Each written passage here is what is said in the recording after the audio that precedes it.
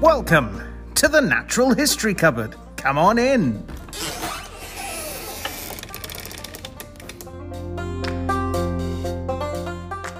And welcome back to the Natural History Cupboard podcast, the place where the weird and wonderful parts of the natural world come together. I'm your host, Gareth, and with me, as always, is my co-host, Aaron. Aaron, say hi. Hello. Hello. I would say, what have you been up to this week? But I've literally just been out with you this week to go and do stuff that we were both out doing. Yes, so it was very cool. Yeah. Well, for those of you who are interested listeners, there will be an episode coming up over our New Year's for our New Year's episode, where we've gone for a bit of a ramble. We went fossil hunting, and we've taken you along with us. Now, some of the audio didn't come out as planned, unfortunately, Aaron. The audio on the beach didn't come out as good as it could have. Oh, really? Yeah, we're going to try and fix some of that. If not, we'll try and edit some bits and pieces in. Right. But essentially, we've gone for a bit of a ramble, taken you on a bit of a tour of one of our favorite fossil hunting sites in the UK, and had a bit of fun. Apart from the one injury, my other half fell over whilst we were on the beach, so she's okay. She's got a bit of a bad knee out of it, but yeah, that's always the risk, I suppose, you take when it comes to things like this. I'm glad she's okay, though. Yes, yeah, she did go down quite hard when it came to falling. I said to her, though, she went down really quietly because I was still talking to her, and then I turned around, she was gone. This is true. Yeah. So you can actually, well, I think you can actually hear that on the audio. I'll have to listen back and see how that goes. Although I don't think she'd be happy if I included her going down and probably swearing in the process. So yeah, that's pretty much what I've been up to. And you've been up to at that. Is there anything else you want to add in? Up to. I'm trying to think. Well, it was a really, really nice few hours, and then this afternoon I've actually kind of carried that theme across. My little girl, for her birthday, she got this what looks like a rock, but there's actually like plaster that's been filled in a plaster that's been put in a mold to look like a rock, and inside there's a fossil.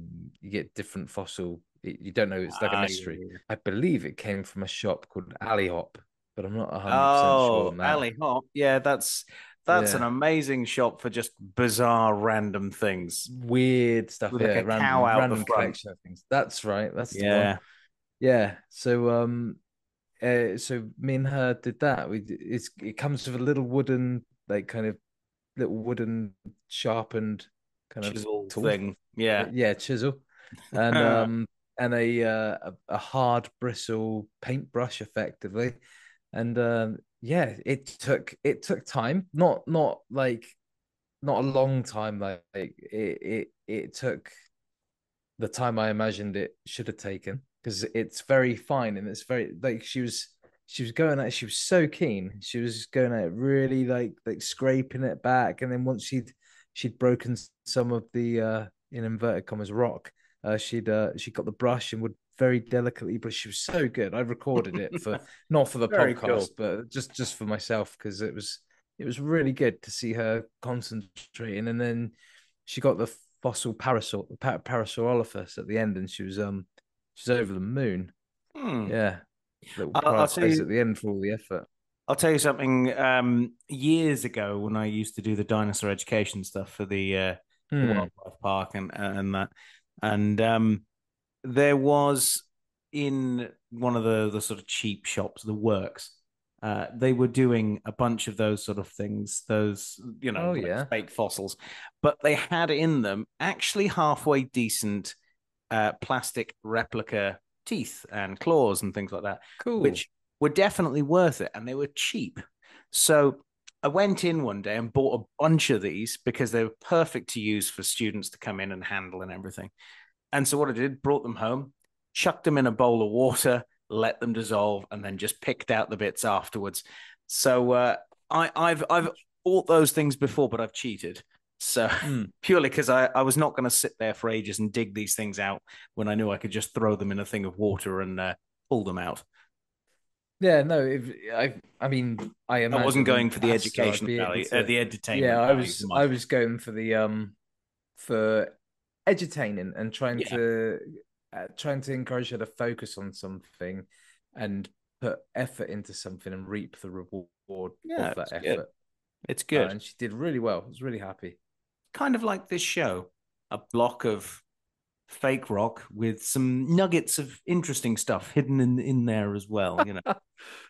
So shall we throw ourselves into a vat of water to start dissolving this and get into the news for this week, shall we? We'll get into the nitty gritty. Yeah.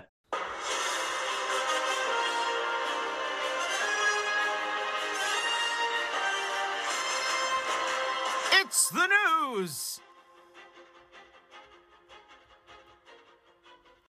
Okay, well, we're into this week's news. Aaron, take us out. Every week, we are inundated with news coming out of the weird and wonderful world of natural sciences. And though we are but a small team, we want you, our fellow cupboard dwellers, to be kept up to date on the good, the bad, and the extraordinary.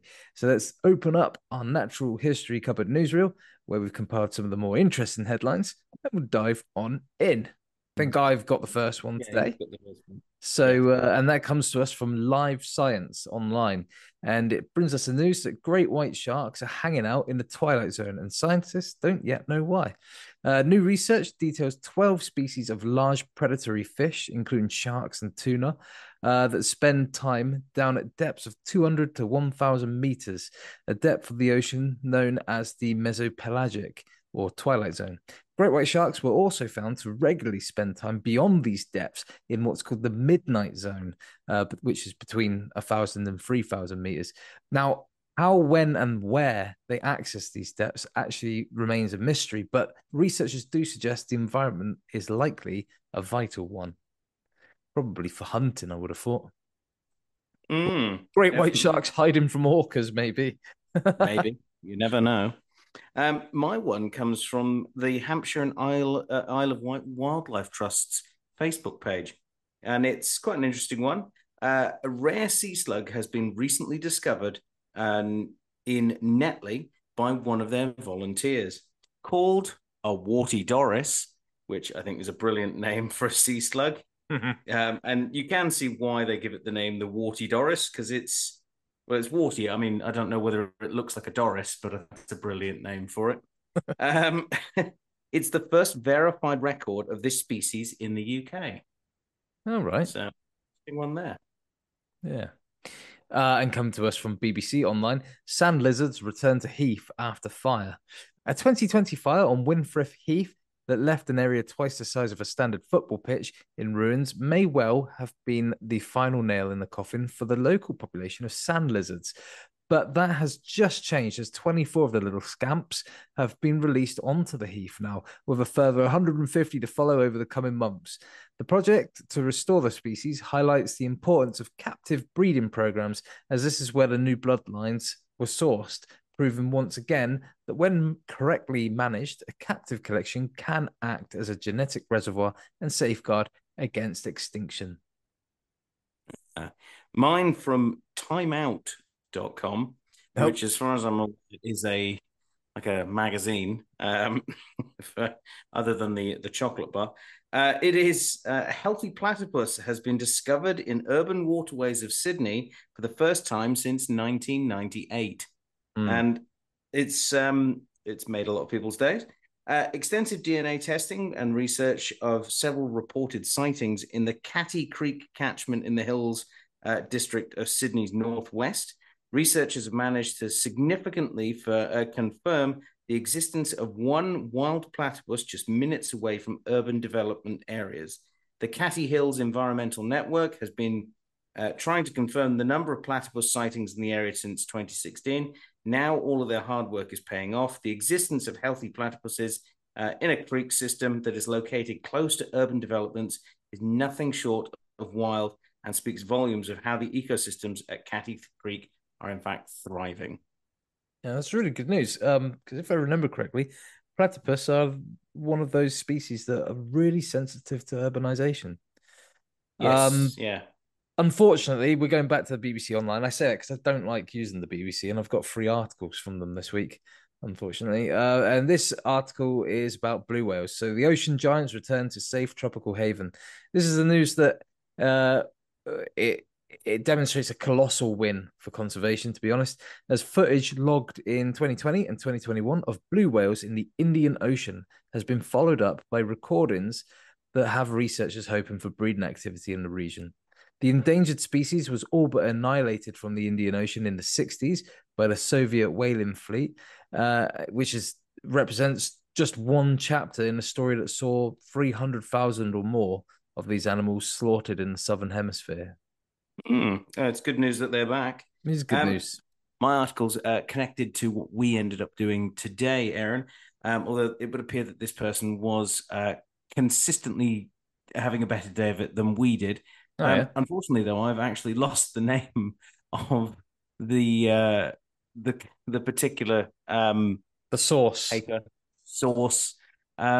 because I did not write it down when I did this. So good reporting. Yeah, it's the first time I've ever done that. So huge rare fossil discovered on the Isle of Wight. I mean, that should be of no shock to anyone. Oh, yes. Isle of Wight is famous for its fossils, but guide Jack Wanfer recovered an giant ammonite from the lower green sands of the island's southwest coast. It's actually so big, it maxed out the scales, said the spokesperson for the group. It's a good 150 kilos or more. Yeah, this thing that he's got is, it's a considerable sized ammonite. It's a monster, isn't it, that one? Size of a tire. Back in March, he discovered a huge 10,000-year-old Ice Age horse skull washed up on the island's beach as well. It's definitely the biggest ammonite Jack has ever recovered, said a spokesperson for the fossil hunting group that these guys work with. So, this is one of those people who annoyingly finds absolutely everything. Not jealous at all. Well, I'm afraid he's going to be jealous of my main article. So, flicking back on over, unfortunately, again to the BBC Online. Lundy Island wild bird numbers soar. A project to rid the island of rats has seen its efforts repaid in spades. The island, home to 95% of England's Manx shearwaters, has seen the species increase from 600 in 2001 to 25,000 this year. A similar period also saw a rise in puffins from a grisly 13 individuals to now hosting 1,335. Storm petrels as well, which are a new addition to the island habitat, are numbering 150 pairs and counting. The project and its results stand in stark reminder of what can be achieved with a bit of purpose and community effort. Gareth, did you know that Lundy is the Old Norse word for puffin? Yes. Yes, literally Puffin Island is what it's called. No, I think I was aware of that one because I think you told me that one. Yeah. No, it's good to hear. I've still yet to get to Lundy. I will do that. It's on my list. I would like to go to Lundy, yeah. Maybe we should do that one instead of going fossil hunting. Probably more successful. And all the basking sharks and puffins disappear mysteriously. Yeah, they'll all take a day back. trip. Yeah, they'll be back the day after. They'll be visiting Devon. So my final article is from Biaza and also STV News. So I've definitely got the source for this one. Good. It's a nice one to end the news articles on. A 104-year-old woman fulfills lifelong dream to feed giraffes at a zoo. Betty Croy celebrated her birthday at Edinburgh Zoo on Thursday by hand-feeding the giraffes. Betty Croy, who lives in Trinity Care Home in Edinburgh, celebrated her birthday at Edinburgh Zoo on Thursday by hand-feeding the animals. Having worked as a nurse during World War II, Mrs. Coy also enjoyed traveling the world in her younger years with her husband, but has now got to fulfill a lifelong dream of feeding the giraffes. And I do love articles like this for the simple reason there's a picture of her next to a picture of a giraffe, and it says, Betty, pictured left, just for those of you who are unaware of what a person looks like or a giraffe looks like. So there you go. Nice fun one to end on there. Yeah. And that wraps it up for this week's newsreel installment. Remember, if you guys at home have news articles and topics of interest you think we should cover, send them in. You can use any of the usual ways to contact us, and you might see your chosen topic or news article covered here or in the main topic discussion. And that one is with me this week as we make myself and Gareth very jealous, and hopefully the guy from Isle of Wight very jealous too. It comes to us from fizz.org online. And it's the news that a fossil unearthed in Mongolia's Gobi Desert suggests some dinosaurs slept in the same position as modern birds. Now, if you have listened to us for any amount of time, you will know that we are infatuated with the fossil deposits of Mongolia, especially me. They constantly unearth the best, most pristine preserved in the most exquisite lifelike positions. These fossils are just, they are the best fossils you'll ever see. The ones that spring to mind, for example, the raptor and the protoceratops. That's a very famous one. The battling dinosaurs. That one is from Mongolia. The Linharaptor exquisitus, which is literally named exquisitus because of how exquisite the fossil was. That's Mongolia. This one's Mongolia, and so many others come from this area of the world. They're just always exciting and stunning fossils to see. And this one is no different. Paleontologists and biologists from Hokkaido University Museum, North Carolina State University, and the Mongolian Academy of Sciences have discovered a previously unknown Alvarezsauridae species that they have named Jacalinicus, which means fast little dragon. The fossil, as you'd expect from Mongolia, like I said, is unique and beautifully preserved, but it also held another gift for the research team. The near complete 3D subject appears to be sleeping. The Alvarezsauridae were previously thought to have actually been avian dinosaurs, birds. They share many of the physiological traits with their bird cousins, including skeletal arrangements and body plans, as well as having enjoyed a similar evolutionary path. But they were reclassified as Maniraptoran dinosaurs, a group that doesn't actually include birds, but is very closely related. The discovery was made at the Barangoyat Formation dig site. I hope I've said that right. In the Mongolian Gobi Desert, a place very high on the list of destinations that I really wish to see for its insane fossil finds. This latest find dates back 71 million years. And the team's estimates suggest that in life, the animal stood about a meter tall and weighed around 30 kilograms. So, relatively respectable sized Maniraptor. But in death, the fossil depicts the creature folded in a position reminiscent of birds at rest, with limbs under the pelvis and its neck and tail wrapped around it, potentially for comfort. The reason this is important is what it tells us about the behavior of the dinosaur, because the reason that modern birds sleep like this is to maintain comfort and preserve heat. So the dinosaur mirroring such behavior suggests that Maniraptorans too had to negotiate maintaining warmth and comfort at night, and probably came up with essentially the same solution to very similar life pressures. So yeah, that is a very short article because that's the end of it, but it is a fantastic one nonetheless, and I highly recommend going and having a look and read up on this. The research paper is linked at the bottom of the article. Like I say, it's on fizz.org. At the bottom of that article, there's a link to the actual peer-reviewed study. It's really good. I really enjoyed reading it. I thought it was probably a bit too heavy for our news segment.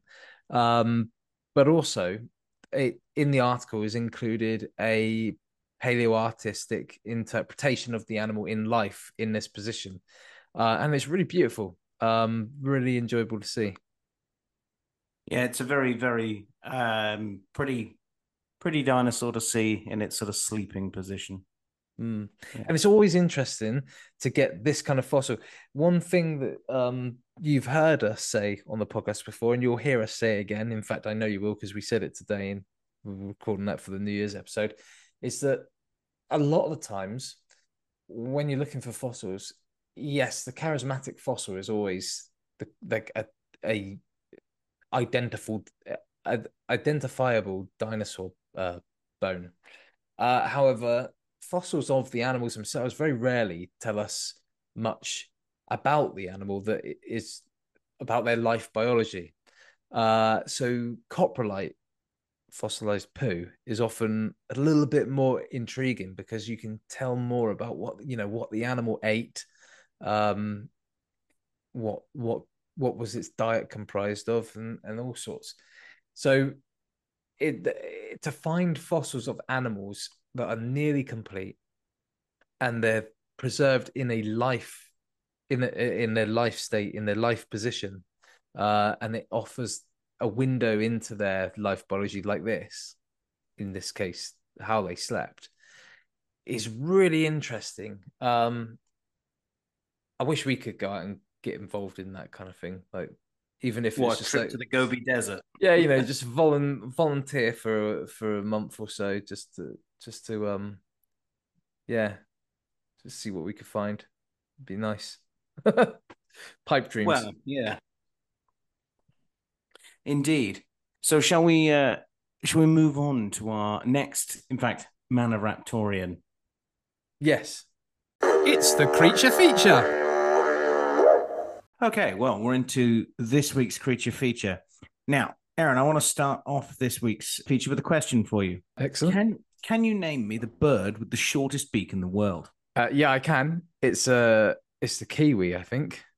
Well, yes. I mean, I knew that you probably were aware of this particular fact because I've probably bored you with it before. But also because it is one of those sort of random bits, and also, that's the title of this week's episode. So it's a little bit of guesswork goes into that, but not much. But yes, you are right. It is the kiwi. You might think it had been a finch or a wren, possibly, but you would be in fact be wrong because the shortest beak would technically go to the kiwi, and that's because the way that beaks are generally measured by ornithologists is from the nostrils to the tip of the beak. Well, That's right. Yeah. this particular animal, the kiwi, is in fact, well, its nostrils are at the tip of its beak. So technically, it's got the shortest bill in the world. But we all know that that's just a technicality and not actually very much in the way of how these animals act. But it is interesting for reasons that will become apparent later when we talk about how these guys feed. So I know we focused on Australia for the last couple of weeks. We really have. It has been very Antipodean over here. Yeah, we're back in New Zealand again, which is one of my favorite places, as you may have guessed by now.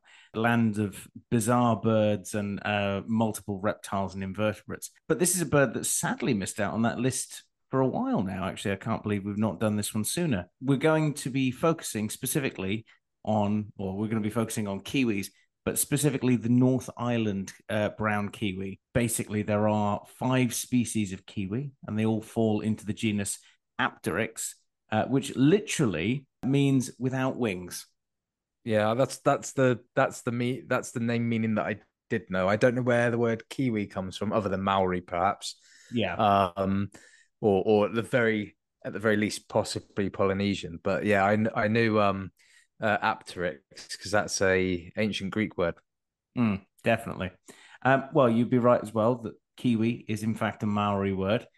Generally, it's accepted to be sort of an imitation of their call. They've got quite a sort of a loud call for It's a very nice call, yeah.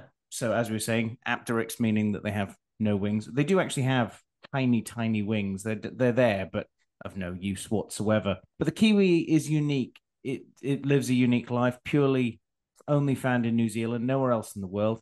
And the birds themselves basically facilitate the same ecological niche as hedgehogs or badgers would in the Northern Hemisphere. They spend their lives on the forest floor, looking around for worms, insects, even small bits of fruit, and using that lovely long beak to probe into the ground to sniff things out. Interestingly enough, something that I wasn't completely aware of is their lifespan before looking into this. It's anywhere between 25 to 50 years of age. Wow. 50 years, that's a decent age for a bird like this. But most of New Zealand's birds do have quite long lifespans. And I think it is partly to do with the fact that New Zealand was a well, it still is a very isolated place where birds were able to expand and do as much as they wanted, really. North Island brown kiwi. Why am I more specifically interested in them out of all of the five species of kiwi? That includes the North Island brown kiwi, the great spotted kiwi or rora, the little spotted kiwi, the roi, and the tokaeke. Tokaeka.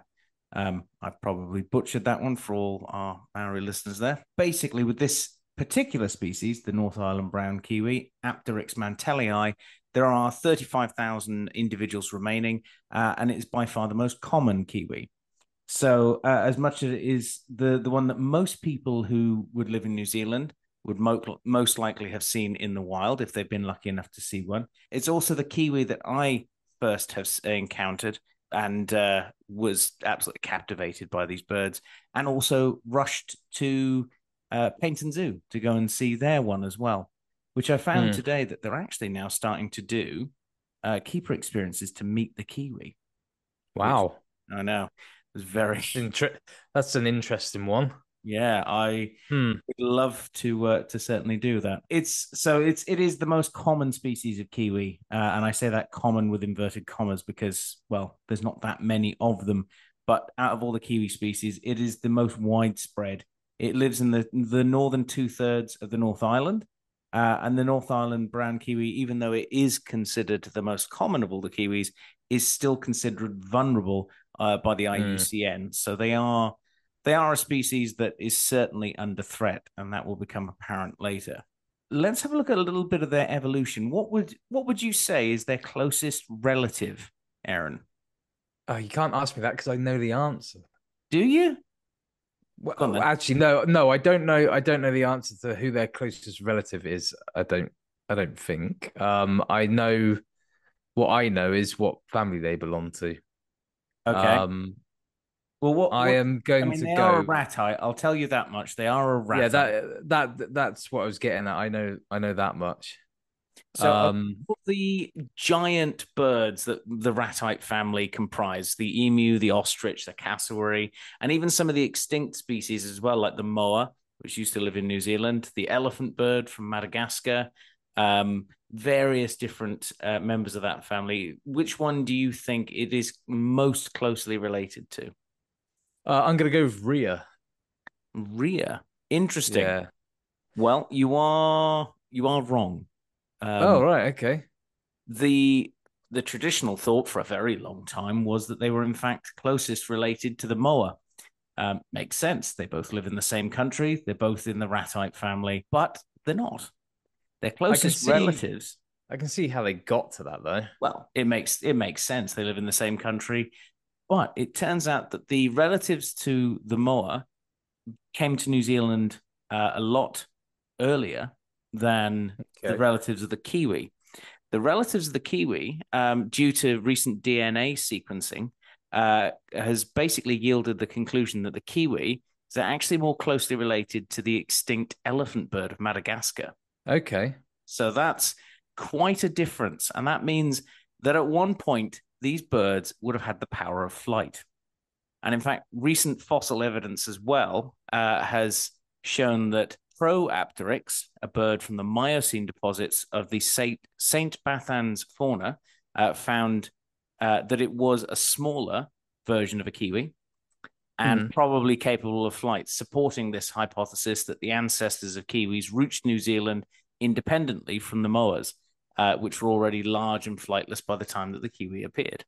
I've just had a look at their family tree just to see how far off I am, and I could only have been further off if I said ostriches. I'm right at the other end because my thinking was a lot of kind of a lot of animals, particularly marsupials, came to Oceania via South America, and Antarctica, and Australasia, and then some of them went back, which is where I thought of that connection. But actually, like you say, if you lump kiwi in with elephant birds, the next closest are the emus and cassowaries, which again are in that part of the world. After that, it's tinamous and moa, and then it's rhea, and then the only one after that is the ostrich. So yeah, I was really far off. Yeah, it's quite amazing. And Hmm. the basically large flightless birds that were the moas had already established themselves in New Zealand before the Kiwis' ancestors made it there. And then, like with most birds in New Zealand, decided, well, we don't need to fly, and kept on the ground lifestyle, and then took on their modern day aspect of being essentially avian badgers, if you want to put it that way. So, before the arrival of humans in the 13th century or earlier, so the Maori first and then European settlers afterwards, New Zealand's only endemic mammals were three species of bat, and this left that ecological niche in the other worlds would be filled with a diverse range of things like horses, mice, all sorts of different things. They were all taken up by birds in New Zealand, as we've talked about before, and it's basically been taken up by birds, to a lesser extent reptiles, things like that in New Zealand. But all of these niches have been left open, and Kiwis essentially fitted into this niche nicely and took on the role of hedgehogs or badgers, as we said before. They're highly developed sense of smell, which is unusual in birds. Most birds are not great, but these are the only birds where their nostrils are at the end of their beak, as we've said before. They eat small insects, invertebrates, grubs, you name it.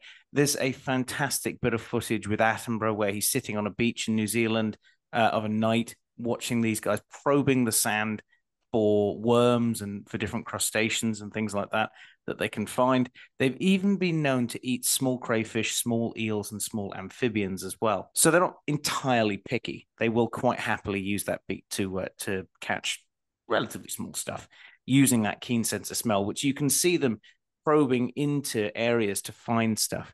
And that Attenborough clip, you can see the Kiwis just sort of every now and again sort of blowing their noses to get rid of all the sand out the end of their Yeah. nose. So this highly developed olfactory chamber and surrounding regions is their main sense to be able to find stuff. They've also got tiny little hair-like feathers around their face that help with detecting things.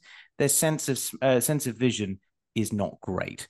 They are pretty poor at finding things, even though they come out during the dark. Although this appears to be a fairly recent development, something that's only happened since humans turned up and introduced predators to New Zealand. First off, with things like the Polynesian rats and dogs, with the Maori turning up, and then with the Europeans turning up with stoats, cats, dogs, all sorts of different things.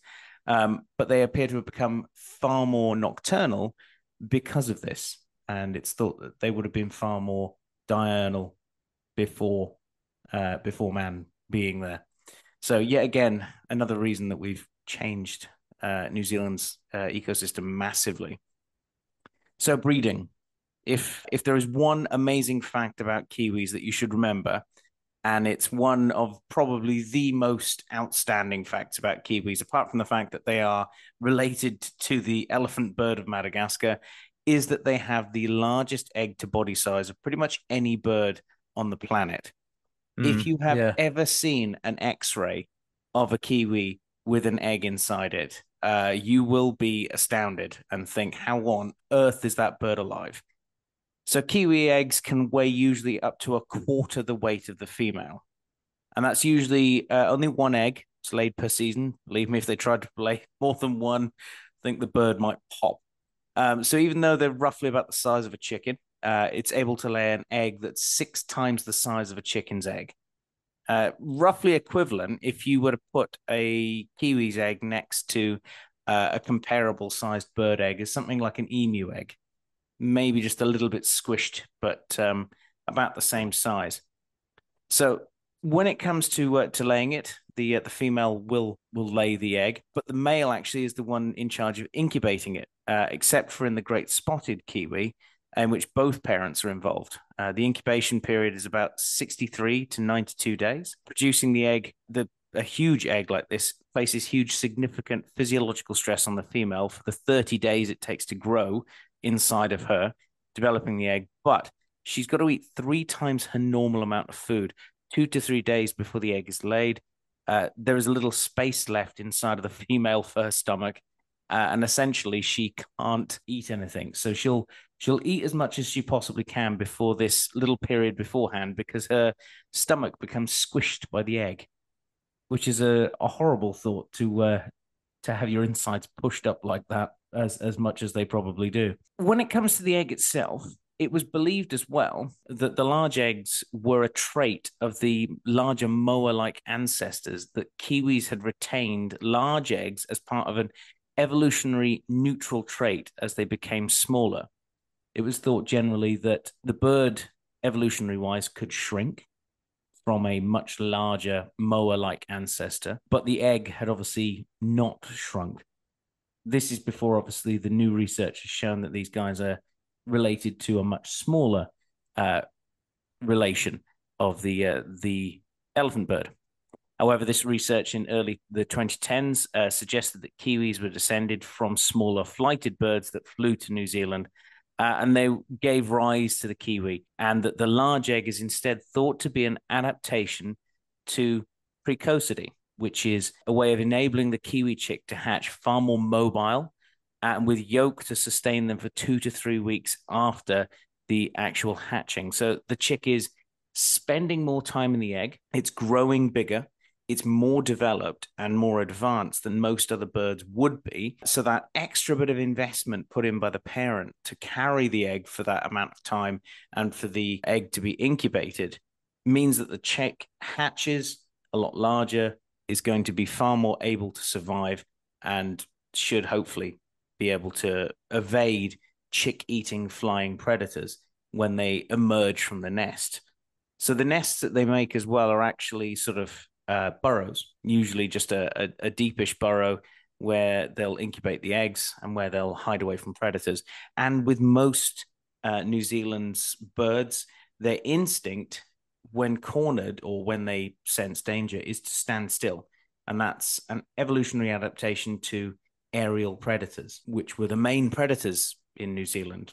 Large kinds of raptors like the Haast-eagle and other types of raptor, not ground-based predators like stoats and rats. So they really don't stand a chance when those animals turn up. Now, culturally, the Maori traditionally believed that the kiwi were under the protection of Tane Mahuta, the god of the forest, and they were used as food, and their feathers were used for kua kiwi ceremonial cloaks. And today, while kiwi feathers are still used, these are gathered from birds that have died naturally through road accidents or predation, and from captive birds, not obviously killed. Kiwi are no longer hunted by the Maori, and they consider them to basically be the birds' guardians, which is yet another reason why I love the way that the Maori do conservation through their sort of traditional culture. They've realized, this sounds very sort of white man telling them how they've done things, but they've realized how their presence has impacted on the animals through generations, and have changed their cultural ways of doing things to still have their cultural views and ways of doing things, to the fact that their culture is everything, permeates through everything in New Zealand, and it's really nice to see that the animals themselves are held in such high regard along with the environment as well. If anything, the Maori are so much more guardians of the natural spaces of New Zealand than I think I've seen of any other sort of traditional culture of people, around. I mean, I'm saying that as someone who's only been to New Zealand or Australia, but it is something that I think, yeah, they do a really good job of there. And you obviously see some of these ceremonial cloaks in sort of usually larger traditional things, but a lot of them do have fake feathers and things like that. Not everyone's wielding an entire feather cloak from a kiwi, because their feathers aren't exactly massive. They're actually tiny versions of emu feathers, basically little double philo plumes. So I would imagine it would take an awful lot of kiwis to make a traditional Maori cloak. So yeah, it's a good thing that they're obviously taken from things like roadkill and that, which unfortunately brings us to their threats.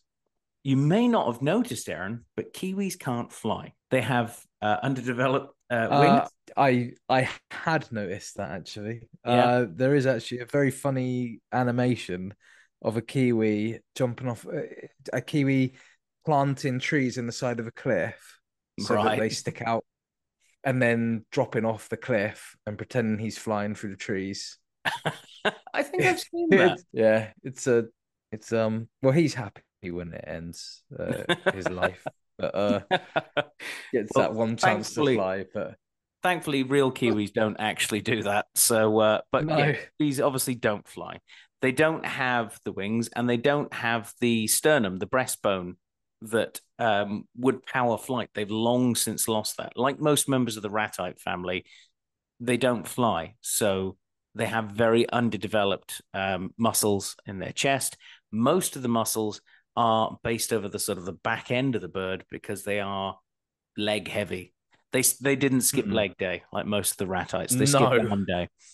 So this makes them particularly vulnerable to crushing bites because their chest is a little bit weaker than most other birds.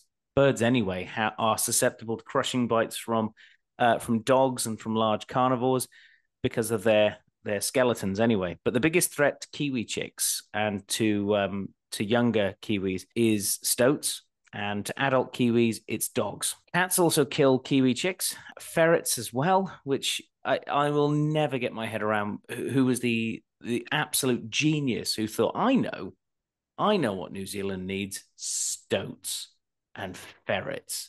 Let's take some of them there. It sounds like the Absolute same, like, madness. yeah, They yeah. don't really Sounds have like they don't have a idiocy. purpose. They don't have a purpose. Oh, well, stoats certainly don't. You don't use a stoat for anything, and ferrets you certainly don't use their other than hunting with. You don't, and keeping them as a pet. I guess you don't really use those for anything. But ferrets are frequently known to kill kiwis. So introduced mammals basically have a wider impact on them as well. Competition by rodents for similar food types appears to delay the growth of kiwi chicks, which increases pressure on their overall population. At some sites, rats are food for stoats. When there are lots of rats, there are lots of stoats in the area, and that makes it harder to control predators. And kiwi numbers are increasing in some areas. The kiwi population has doubled every decade since massive predator control methods have come into place. Essentially, their threats are still there. I've seen one or two of these predator-free areas of New Zealand where they heavily heavily will put down traps to kill or bait boxes to kill rodents um, to get rid of them because they need to be got rid of on New Zealand. And in some areas, they are winning the fight. It Mm. just needs to keep going. So other threats that these guys have to face are habitat modification and loss, essentially suburbia encroaching onto areas where these guys would live, or people using areas of forest more and more for recreation. Motor vehicle strikes as well are a big problem. Habitat fragmentation leading to small population size and being cut off from each other, as well as avian diseases like bird flu also pose a threat to these guys. And parasites that could end up reaching New Zealand in the future as well could threaten kiwi numbers. I don't actually have any information about how many kiwi might have been affected by bird flu. I don't even know how badly it's been in New Zealand, bird flu, but certainly would be something that a lot of places would be very worried about when it comes to biosecurity. Is that exact fact? And that's because there are only 70,000 kiwi left. And that's basically a loss of 2% of unmanaged kiwi every year. And that's around 20 birds per week that are being lost due to all of those different factors. Now, at the top of the piece, you'll remember that I said that these guys were the most numerous of kiwi species, and they have around 35,000 individuals. So that's Mm. roughly half of all kiwis are North Island brown kiwis. But all Wow. of the kiwi species that come together and make up 70,000, they're all threatened or at the very least threatened. Some of them are endangered and critically endangered. They all face those same threats, and there is a good chance that if they aren't managed, which the New Zealand government are very good at managing the kiwi populations because it is such an iconic bird. As we discussed the other week, these guys lost out, unfortunately, to the Puteki Teki, the Australasian grebe, for Bird of the Century in New Zealand. Now, that was whilst you were away sick, Aaron.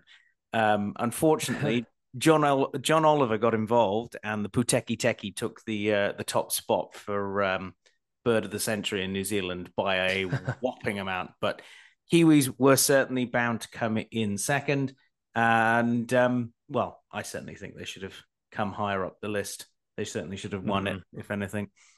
But anyway, that's the kiwi, a bird that I've seen, well, in two places. Once in a collection in New Zealand. Unfortunately, didn't get to see them in the wild. Saw plenty of signs on the road saying "slow down for kiwis," and once at Paynton Zoo. But yeah, they are an absolutely stunning little bird, and well, I think they deserve far more love. They are an awesome little bird. And they're a ratite, which is like one of my favorite groups of birds anyway. So indeed. Yeah, you can't get much better than a ratite. No. So shall we move into our emails for the week? Yeah, let's do it. Bing! You've got mail. Ooh, it's an email. Cool. Right, well, we're into our emails for this week, and well, we let it roll over last week from our picture competition, which I say competition, where we've been pitting our pictures against each other to see who's going to come out on top. That will be, well, that should be up and running by now. I should have very much started that. But this week's question for you is, if you, dear listener, could meet any person related to natural history, be it alive or dead, who would you want to meet? Aaron, I think you probably know who I'd want to meet. Begins with David Attenborough and ends with David Attenborough. Yeah, I'm afraid my answer is going to be very vanilla, and it is David Attenborough as well. It's an obvious one, really, in so many ways. You know, he is the one and only when it comes to natural history that a lot of people would want to meet. I'd love to have him on the podcast. That would be amazing. Very much so. Yeah. Well, plain and simple, that one, dear listeners, doesn't take much explaining. But yes, let us know through our various different social media channels where that will be going up for you guys to make your comments on, and probably add to the list of people saying David Attenborough. So we shall see how that goes next week. Well, instead you would have Attenborough's army. Basically, yeah. But I do believe we have an email this week, Aaron. We do have an email this week. Well, it wasn't an email; it was a question. That was offered up. This one comes to us from Lewis. He's actually given us two, but we'll go with this one first. For this week, he says it's quite an interesting one. It's a bit psychological. Okay. Ooh. So Lewis says, "Do you think that a person's favorite animal is a reflection of themselves or their self-image?" I think probably more their self-image. Because, well, I don't know. I think you develop the personality, and then you sort of weave other aspects into your personality. So I think the animal becomes part of your image, if anything. I think my favorite animal was my favorite animal at an age where none of this would have mattered.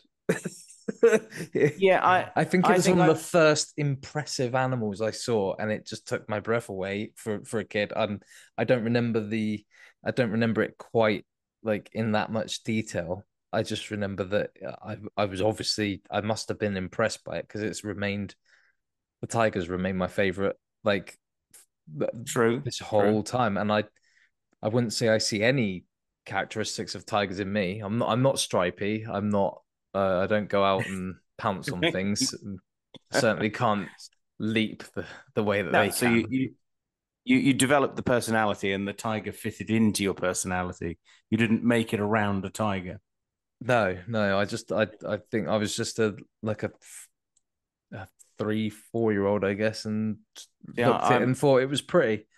I'm greedy. I don't have one favorite animal. I like too many different to be able to pick. I like kakapos, wethers, hyacinth macaws, American and Chinese alligators, you know, birches, barramundi, arapaima, all these different, these are all absolutely completely different and have nothing really that connect to anything, I would say, personality wise, No. nor on tree trunks or anything. So I would say that they are ones that I have picked up along the way that I think I've woven into how I feel. I don't think they influence me in any way, shape, or form. I don't sit there like a parrot and squawk at people.